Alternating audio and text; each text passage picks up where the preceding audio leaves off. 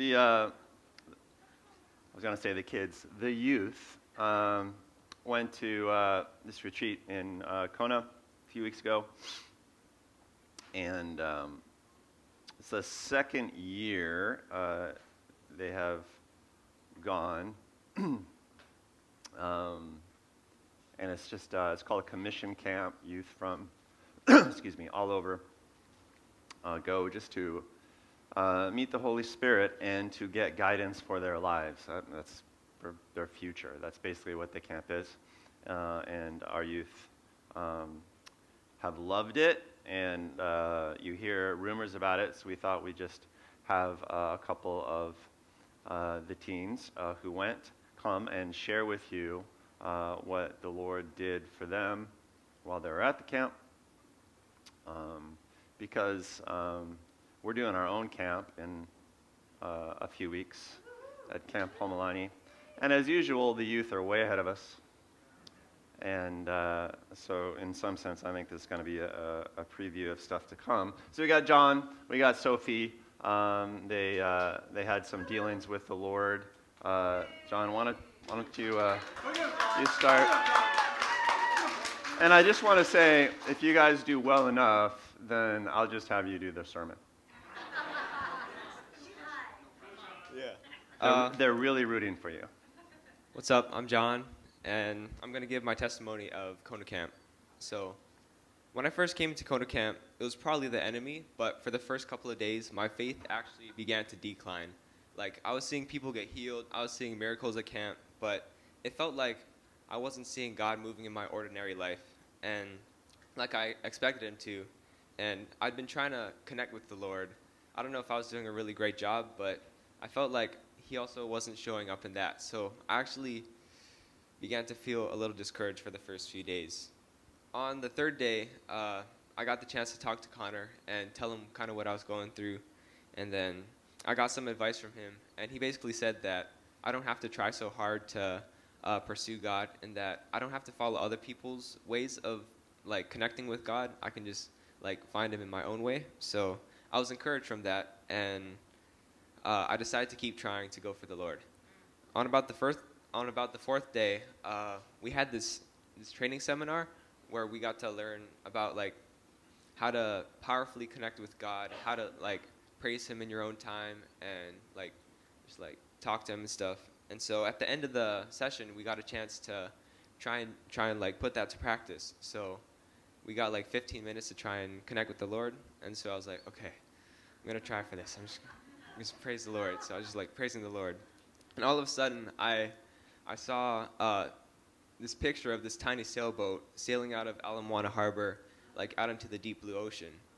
And I kind of felt like it was the Lord telling me that, like, I might feel unprepared or like small, unready for the deep ocean, but that I should just go for it and that he'll kind of have my back. So I was like, okay. I was like, yeah, that's pretty cool. Okay. And then so I was like, okay, God just talked to me. That's pretty cool. And that same night was the Holy Spirit night. So that was when we got to try and encounter the Holy Spirit. And I got to see a lot of people get hit with the Holy Spirit. Like, people were like spazzing out in front of me because they got hit by the Holy Spirit, speaking in tongues. So I was like, okay, that's pretty undeniable evidence that God is real. So I was like, all right, God's real.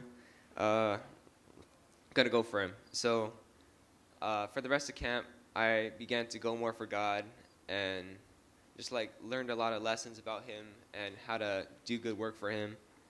And coming out of camp, I began to realize more that God might not be exactly moving in the way I expect him to, but that doesn't mean that he's not moving.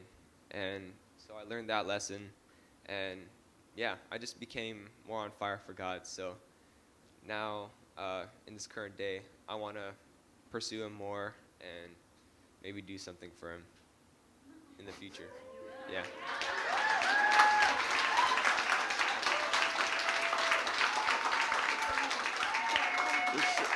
So in the middle of camp, somebody sent me this video of you standing up in front of 400 people and preaching. What was that about? Oh yeah. one of the lessons was preaching the gospel, and we got practice, and So they they asked for a volunteer. yeah, so.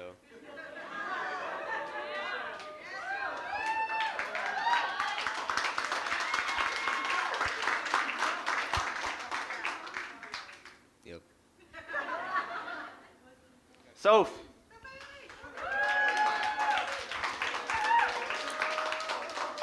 Okay, so Come over here. Come over here. So I'm Sophie, and then my experience at Kona Camp was, so we had the Holy Spirit baptism night, where basically if you wanted to get baptized by the Holy Spirit, you could go up to like the front of the sanctuary. So then I was kind of nervous to go up, but then one of my friends, she was like, okay, let's go up, let's go right in the front. So I was like, oh, okay, let's go then. And then so at first I didn't really know what to do, and I was kind of nervous. I was like, because one of the guys who was preaching, Frenchie, he was like telling us like kind of what happened to him, and I got kind of nervous. So then I didn't really know what to do. So then I kind of just like stood there for a little while, and then I decided, okay, I'm just gonna like worship, because they had like worship going on. So I was just worshiping, and then all of a sudden I just started like crying. Like I didn't know why. I just started to cry, and I like cried a lot. And then I slowly kind of like was shaking, and then like I got stiff, and I kind of like went to the floor, and I was just crying. I was kind of like, oh my gosh, what's happening? And then people like came and they prayed for me, and they gave me words. And then after that, I felt better after like they came and prayed for me. And then as they were praying, I was like just kind of shouting out to the Lord. And as I was doing that, all of a sudden I was shouting, and then like I didn't know what I was saying. Like I was kind of just saying random things. So then I think like it was like gibberish. Like I couldn't really understand what I was saying, but I was saying something. And then I kind of started speaking English again. So then that was kind of interesting, and I was kind of nervous after that. And then yeah, I just like was just crying, and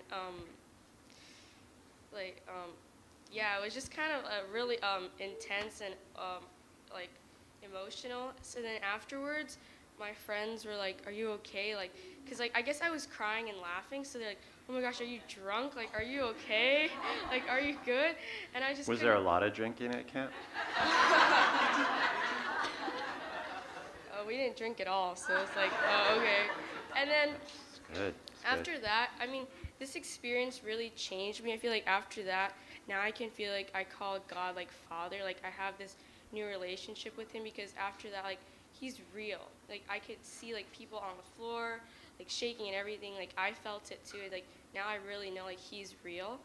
And then another thing that happened was, I don't really see it, but then my youth pastor Connor said that he saw like a new confidence in me, like the way I talked, the way like I like held myself. I guess he saw like a new confidence, which is really cool. And then after I came back, so I got really sick for a week.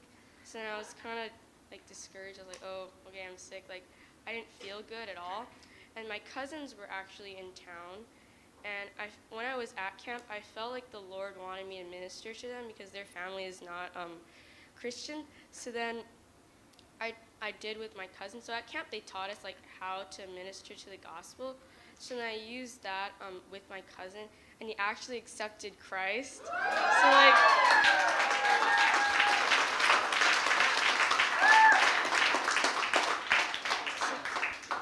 so that was really cool and really interesting. And then just now I feel like I just have to ask and learn how to just keep ministering to him.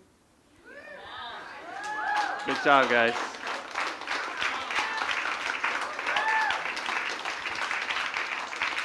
Shall I let them preach the sermon then? All right, there you go. No? Second service, you preach this one.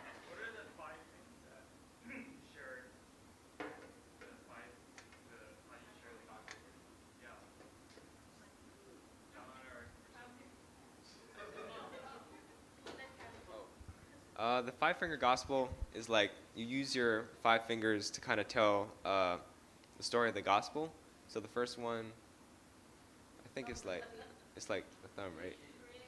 Oh, creation, like green thumb.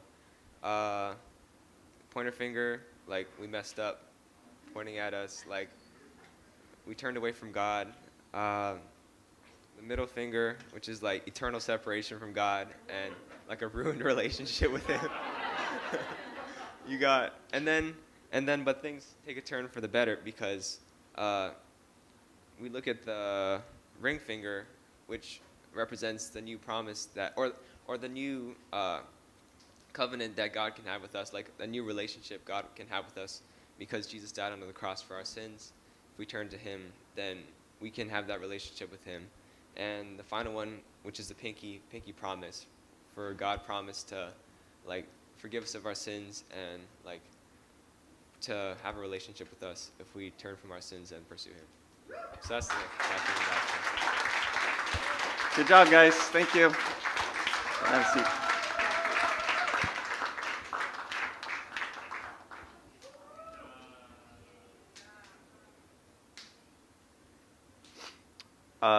Great testimonies generally. What's really cool about listening to,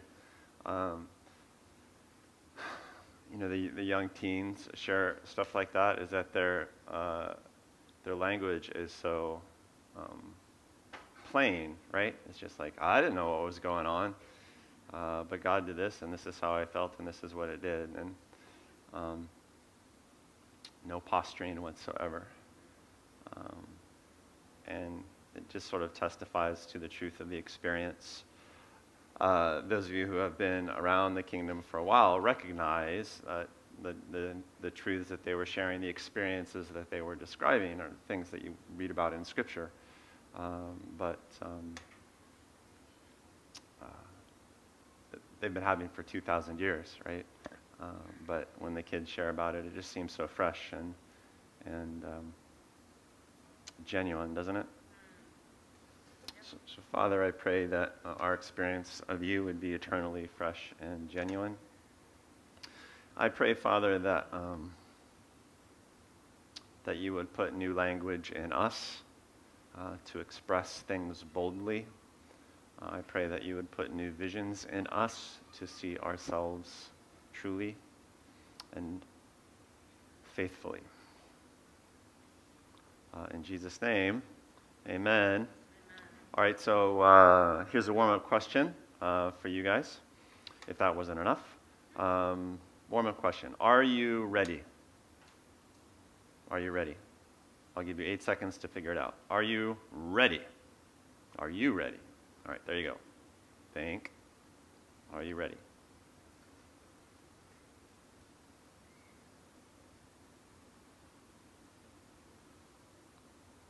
All right, let me know. What's your response?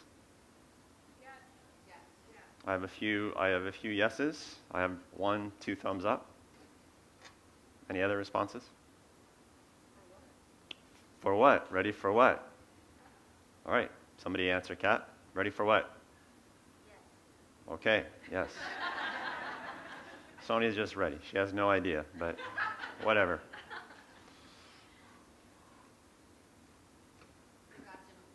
Ready for God to move. All right. Are you ready for God to move? Yeah, why? How come?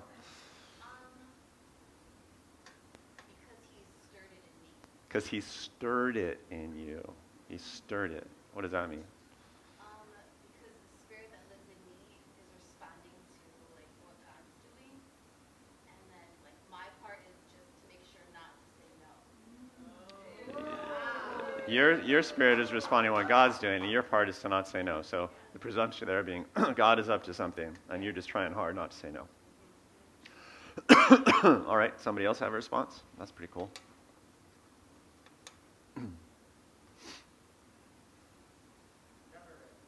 Never ready? What did you say? Never ready. Oh, John, never ready. So you never quite feel ready? Is that what you mean?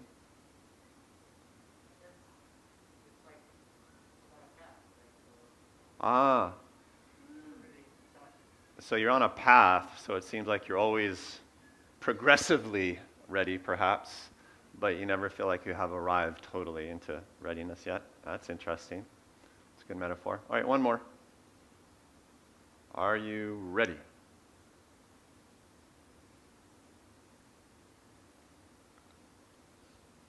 Gigi? When you asked that question, the first picture that I saw is, a runner ready about to run Ah. for the gun. Sister Gigi says, if you couldn't hear that, when I first asked the question, the picture she saw was a runner on the start line, ready to run, ready for the gun to go off, poised for action. That's interesting. That's interesting. Yeah.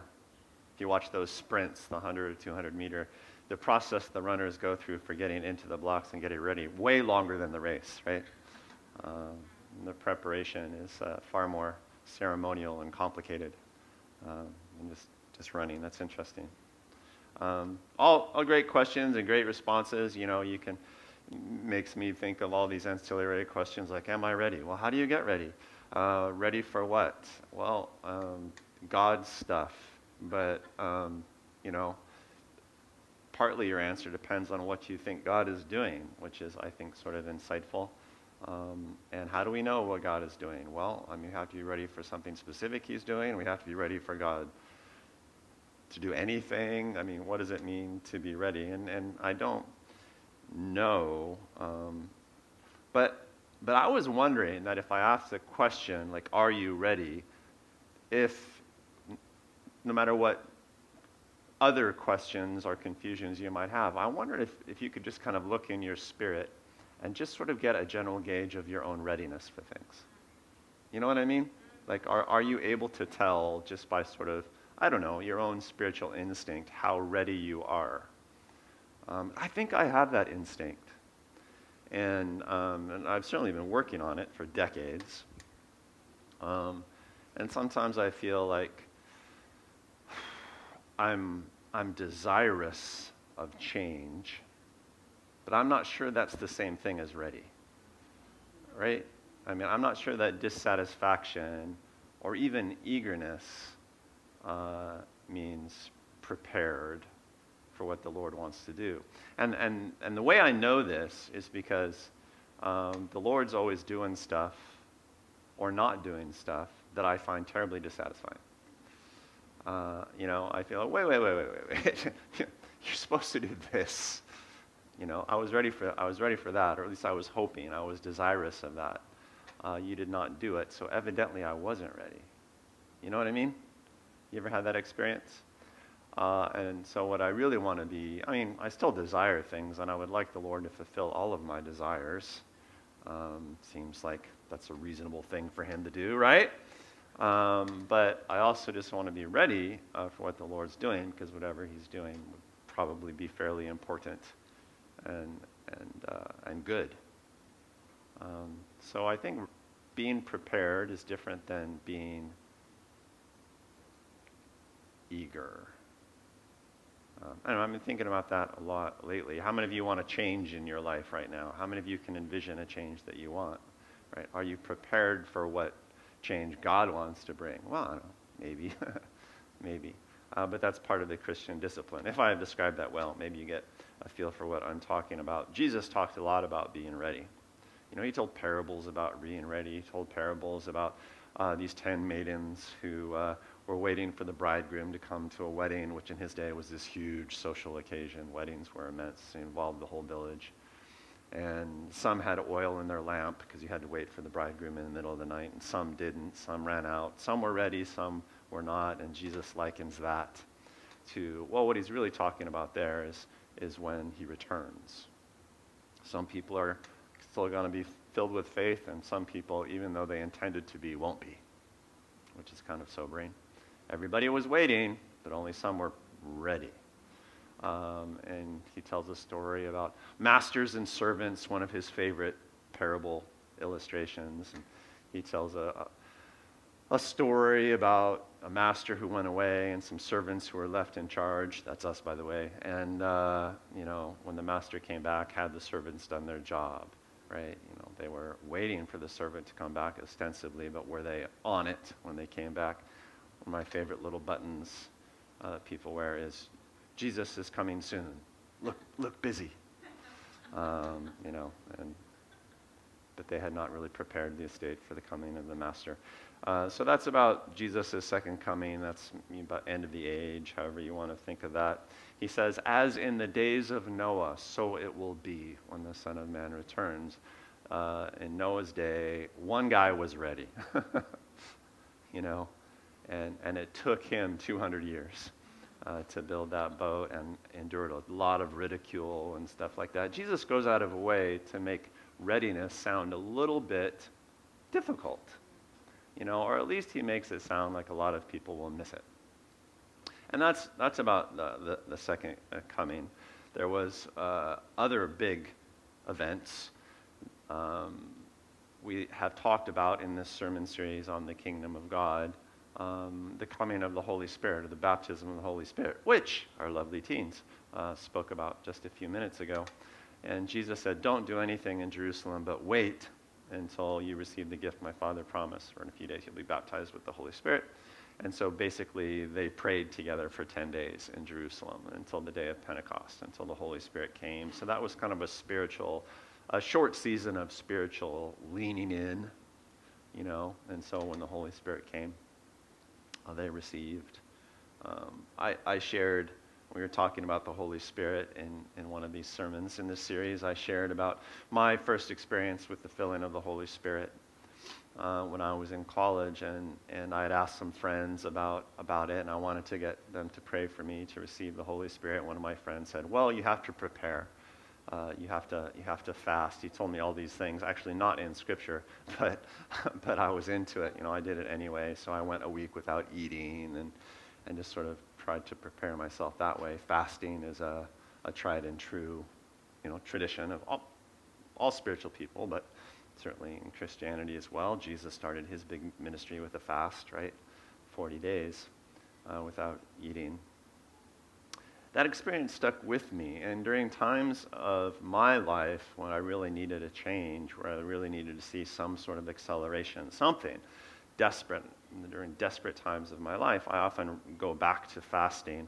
Not a great faster, right? I'm not really good at going long periods of time without eating. I'm not built for it, always been a low body fat kind of guy. And I've never made it for the full 40 days. I was thinking this week I've been thinking a lot about getting ready, preparing, needing change, and so I've been thinking about fasting. I've never done a really long fast in my life that hasn't changed my life permanently, right? Which is an advertisement for fasting. Yay, who's excited? I did this fast back after I'd been in academia for a lot of years, and I just sort of left that. And my first job was with this software company. It kind of went bad. I really kind of got reamed, and it was really, really ugly. I felt like I'd sort of saved the company and then got treated super unfairly and then got fired from my trouble. Sonia was pregnant. We had a mortgage. It was this desperately bad situation. So I said, well, I need a change. I need God to do something, so I'm going to fast. And so I just stopped eating. It wasn't a really long fast, as fasts go. It was less than 2 weeks. I remember the first 10 days I lost 22 pounds. Yeah, fast metabolism. I suck at fasting. Super painful. And I just felt myself shrinking. And so every morning, this was in the middle of winter in Cape Ann, north of Boston. So it's brutally cold, brutally cold up there. And these nor'easter storms come in. And every morning I would take my dog and I'd go walk on Wingersheek Beach, which is a terrible beach in Gloucester, Massachusetts. It's just all rocks, right? It's like just walking on these stones, these fist-sized stones. You guys remember Wingersheek? Some friends who are with me there. And I was out there one morning, I remember, with my dog, and it was even too cold for Rocky. He just curled up in a ball, found a little dent in the beach, and lay down. And I was walking along the beach doing my prayer walk. And it just hit me what fasting does for me. When I fast, I don't feel like a spiritual giant. I don't even feel when I fast, it makes me want to shed. Right? When I fast, I feel how ugly I am, because it makes me feel so crappy, for one thing. And I just want to get rid of stuff, you know. Ironic, because I'm sloughing off so much flesh when I fast. I feel weak, but I just want to give more stuff away. That's what fasting does for me. It makes me want to disencumber. And it occurred to me that the only thing fasting ever accomplishes in me is that it makes me malleable. Do you know what that word means? Shapeable. You know, at the end of 10 days, having lost 22 pounds, I'm so washed out I can barely think.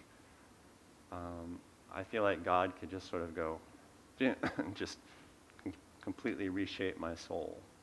That's what fasting does for me. Fasting doesn't bring any change to my life. You know, sacrifice doesn't bring any change to my life, except it makes my life poorer, right? Less encumbered, in a way. Doesn't bring any change, but it makes me prepared in the sense that I would accept anything, right? Any food tastes good at the end of 20 days, you know. Really isn't a sermon about fasting. This is a sermon about preparation.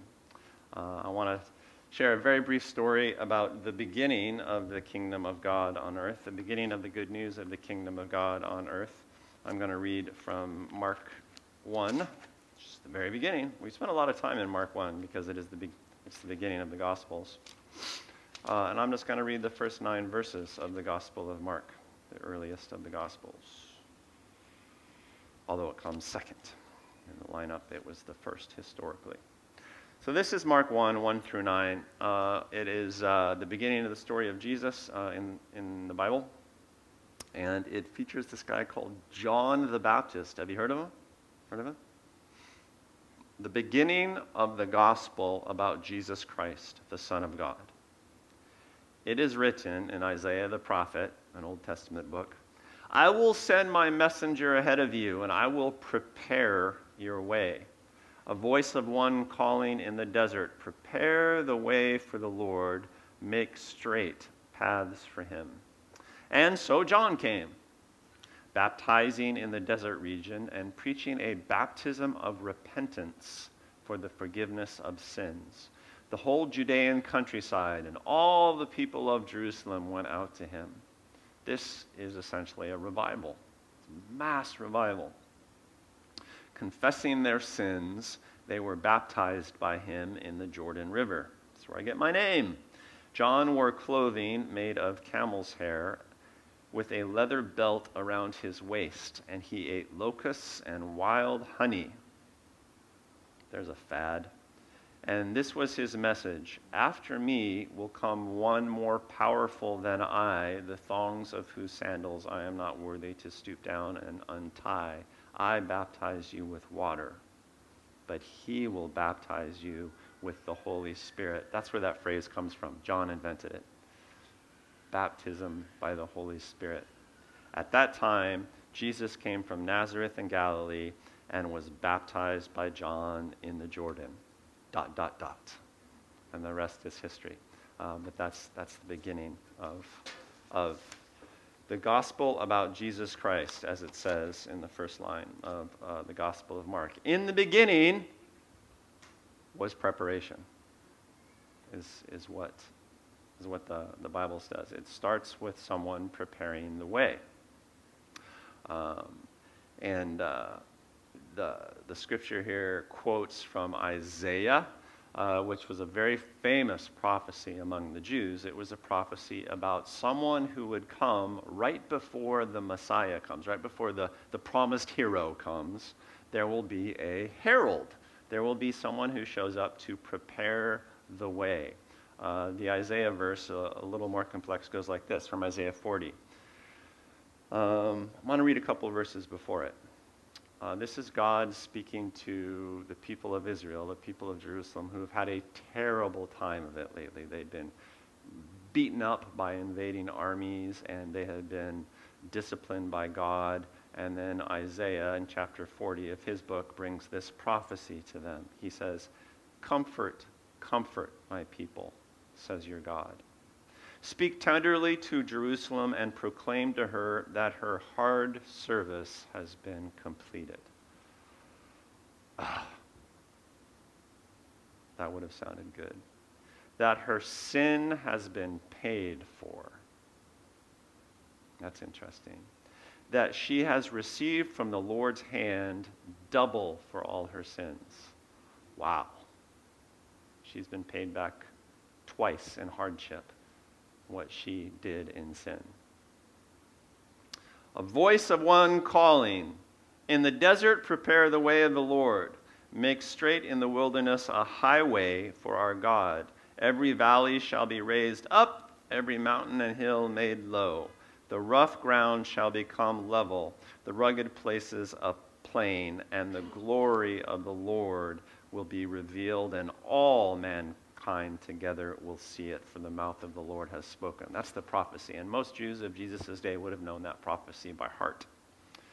There was a tradition in ancient Palestine, ancient Israel, all ancient Canaan, that when a very important person showed up to your city or to your village, you would scurry outside the boundaries and you would fix the road, right? Because roads weren't roads like they are today. They were basically paths in the dirt with potholes and stuff like that. So they would run outside and they would fill all the holes, and if a lot of trash or dirt had piled up, they would level it out. They'd take out their hose and they would chip it down, so that as the entourage approached the city, you know, the king sitting on his wagon or his horse or something, they could just kind of smoothly come in. It would be really embarrassing if the important parade got to your city and then got stuck in a pothole, you know, and the band was playing and they'd have to repeat the song and stuff like that.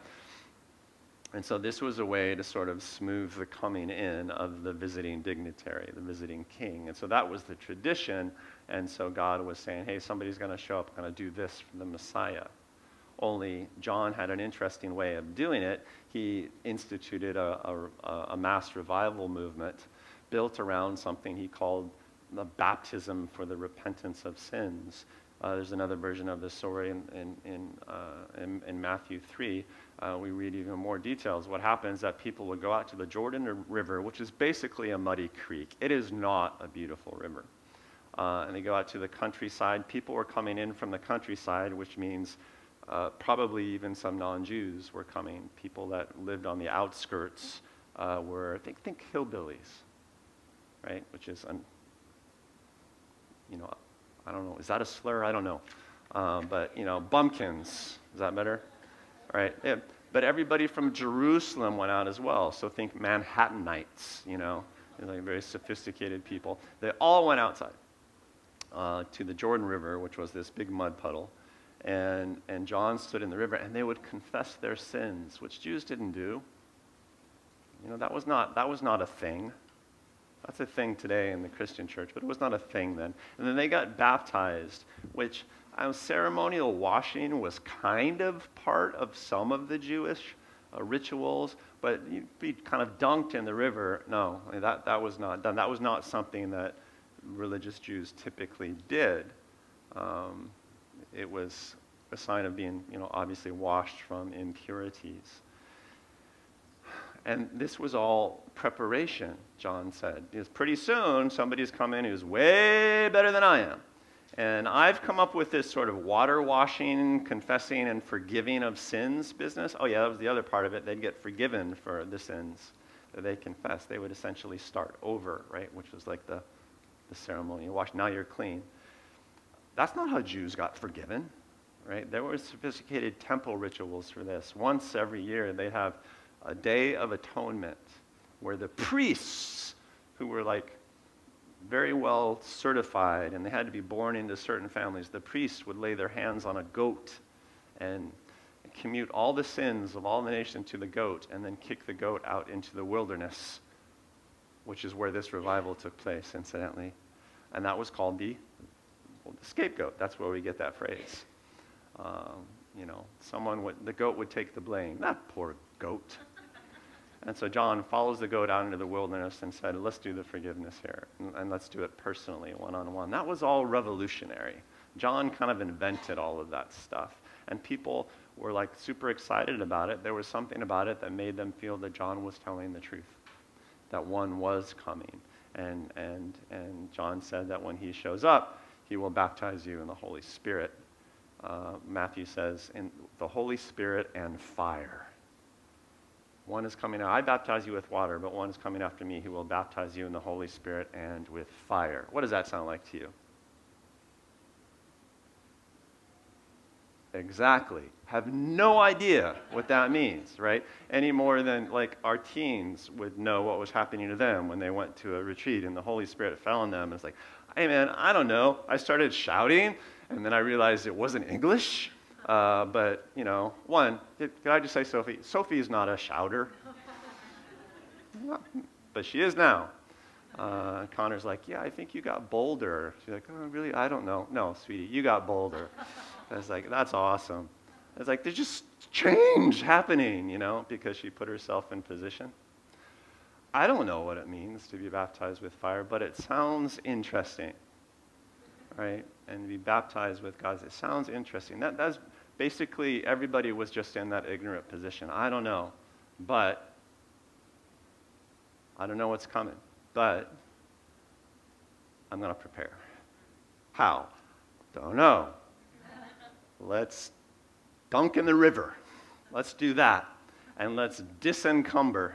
Let's do that, right? Let's just get really malleable. Let's do that. And that was basically John's ministry.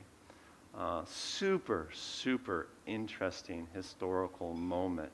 Some facts about John. You know that Jesus called John the Baptist the greatest person ever born of women, which if you think about it means the greatest person born ever. I'm just saying.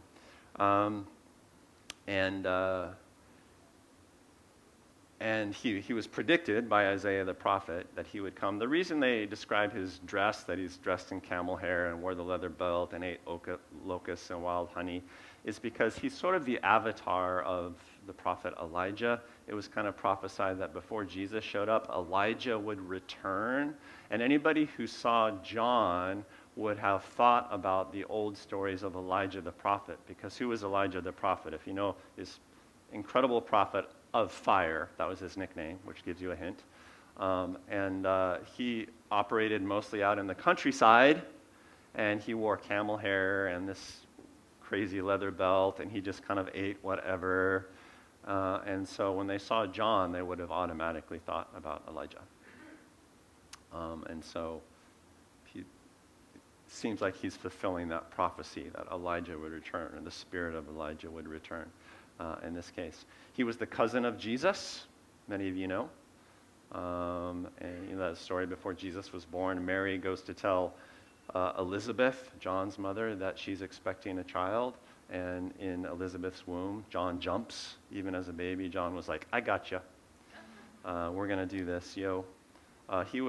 John was called an Essene. He was part of a movement of monks that lived in caves out in the wilderness and did all sorts of cool things. They're actually very much like the monks that you think of in the Dark Ages. They would preserve scriptures and just live this crazy ascetic life. And he was hardcore, but he was part of a movement that was hardcore. People that were trying to get ready, basically, is what it was. People think that Jesus might have been part of that movement, although I think that's pretty doubtful. The Pharisees hated John the Baptist because John had this huge revival, and the Pharisees were essentially a revival movement of the day, but they were a little more conservative, a little more political. They were like, what we need to do is get really, really serious about the law. We need to be really, really, really good Jews, and we are the experts on how to do that. That was the Pharisees. And John was like, let's just all get forgiven, and let's just get ready for what the Lord is doing. And they hated John because he had a different message and because he was way more popular than they were. He called out Jesus when Jesus showed up. He was the one who identified Jesus as the guy. He coined the phrase baptism of the Spirit. And he was murdered by Herod for being critical of divorce and remarriage in Herod's family. So he got murdered in a really disgusting way. We won't go into that story. And it was only after he got murdered that he got his head chopped off. Only after he got executed that Jesus began his movement. You know why? Because Jesus assumed took over John's revival. People don't realize this, but Jesus just took over the revival that John had started. John's disciples, a good number of them, started following Jesus around. That's how that went down. And so he was very much identified with John. He benefited from John's momentum. John never performed a single miracle. Never did anything supernatural as far as we know. John was all about access. Making access. Making a way. Preparing a way. Confession, forgiveness, washing. And let's just make it egalitarian. There's no temple. There's no priest. We are in a muddy ditch out in the middle of nowhere. Anybody can come to God anytime. But you got to get ready. And you got to be hardcore, because John was hardcore. All right, I'm just trying to characterize the situation. This all-access revival that preceded Jesus. And it was preparation for Jesus, but we've been studying the kingdom of God.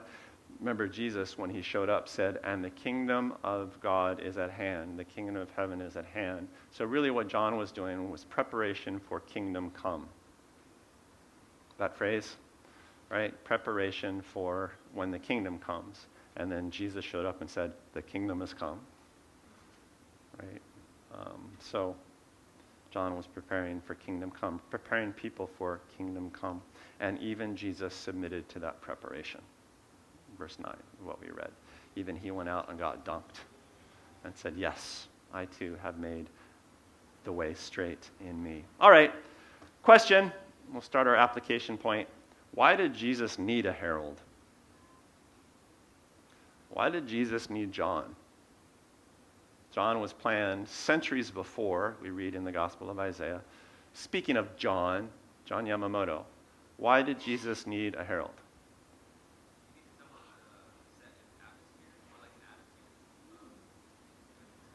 He needed someone to set an atmosphere, an attitude of repentance. We've studied that word repentance in this sermon series. It means to update your brain, to update your thinking. Metanoia, have a new thought, a higher, a transcendent thought. And Jesus needed someone to set that atmosphere. You think that's true? Yeah. He was an atmosphere shifter. And Jesus needed the atmosphere to be shifted before he showed up. Like an opening act, like a warm-up act. Jesus needed a warm-up act.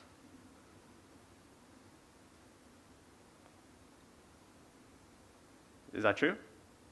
Jesus couldn't show up and do it by himself? Was that Amy?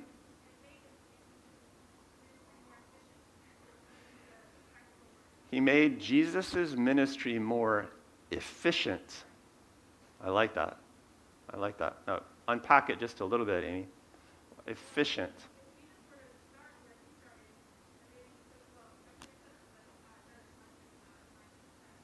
Jesus only had so much time. So by assuming to taking over John's work, he didn't have to start at the beginning. And that let him do more in the short time that he had.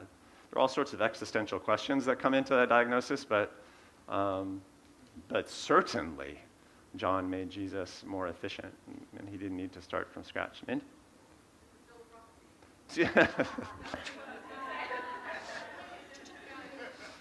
Jesus needed John because John was prophesied.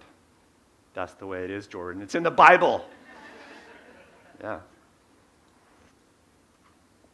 Robin?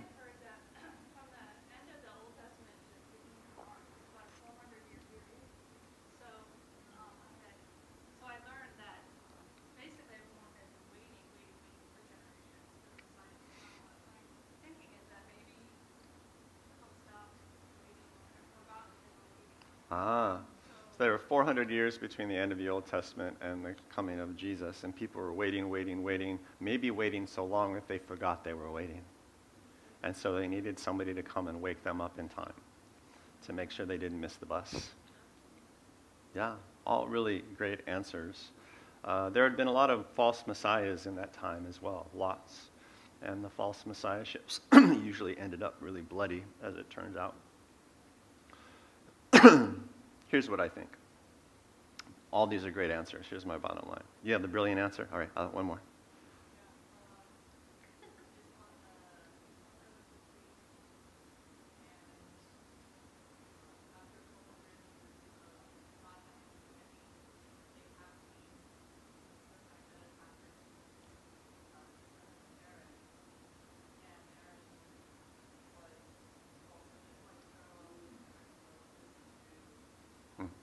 Yeah, I didn't mention that, but John came from a priestly family. And so, in effect, John was a priest. He was just a circuit riding priest who did not serve in the temple, sort of a disqualified priest, if you will, but still a priest. So he sort of played Aaron to Jesus' Moses. Those two were brothers. John and Jesus were cousins, but yeah, prophetically symbolic. All really, really good answers. But here's the insight that strikes me hard. Jesus apparently is easy to miss. The kingdom of God, the kingdom come, apparently is easy to miss.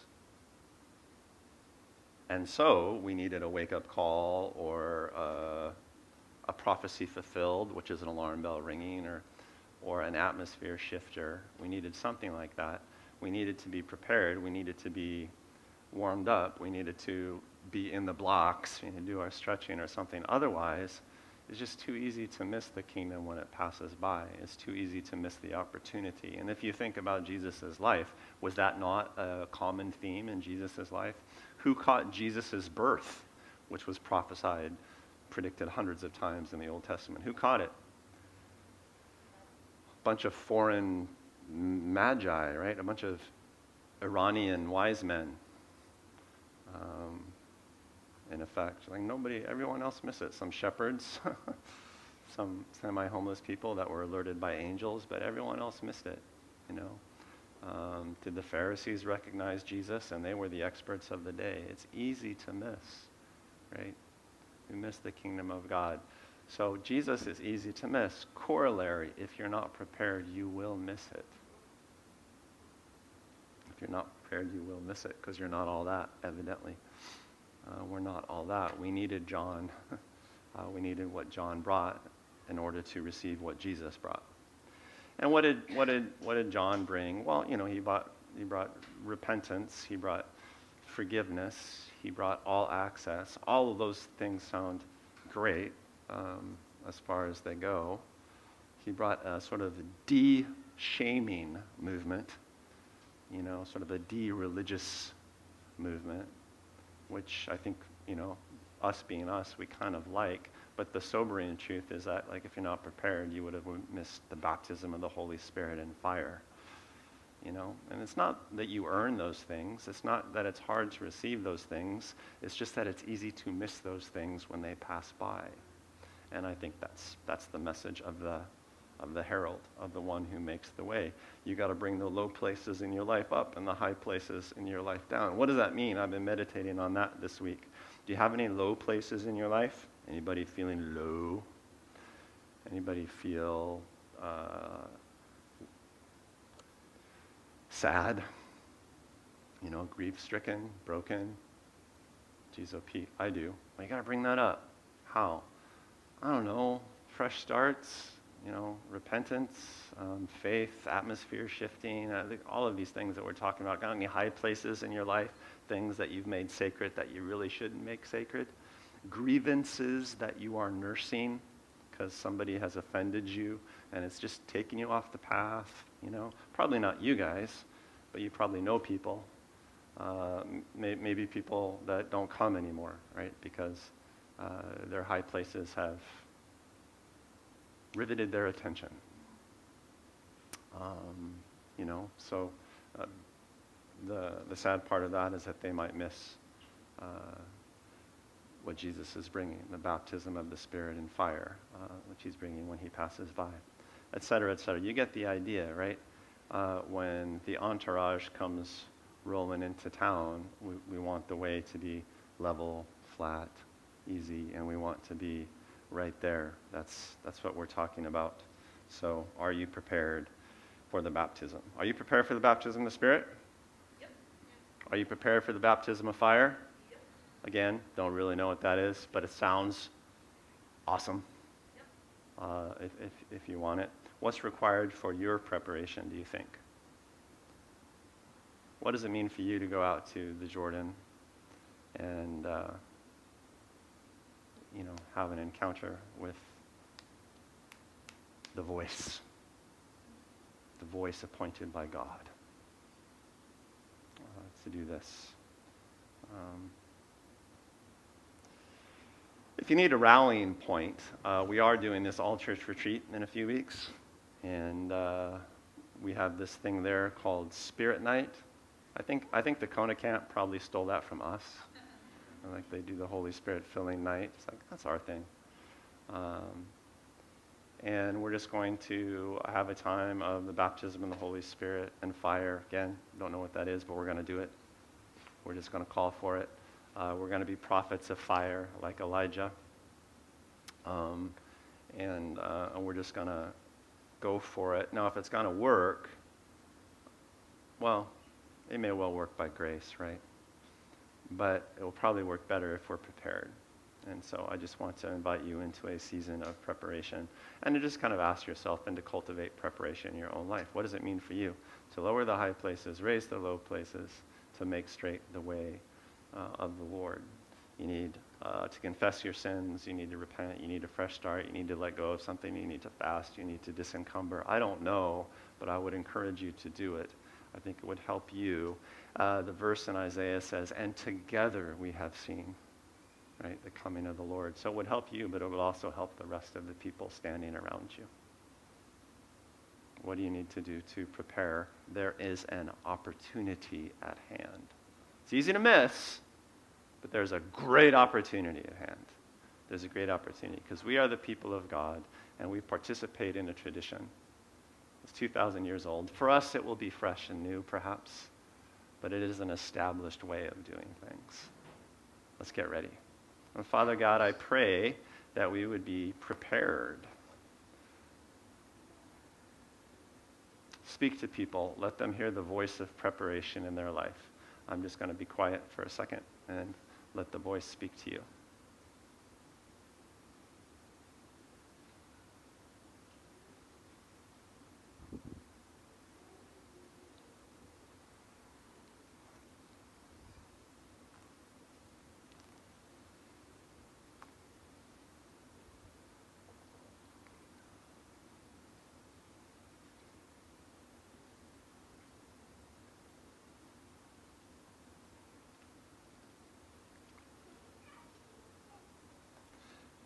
Just close your eyes and envision yourself standing before the Lord.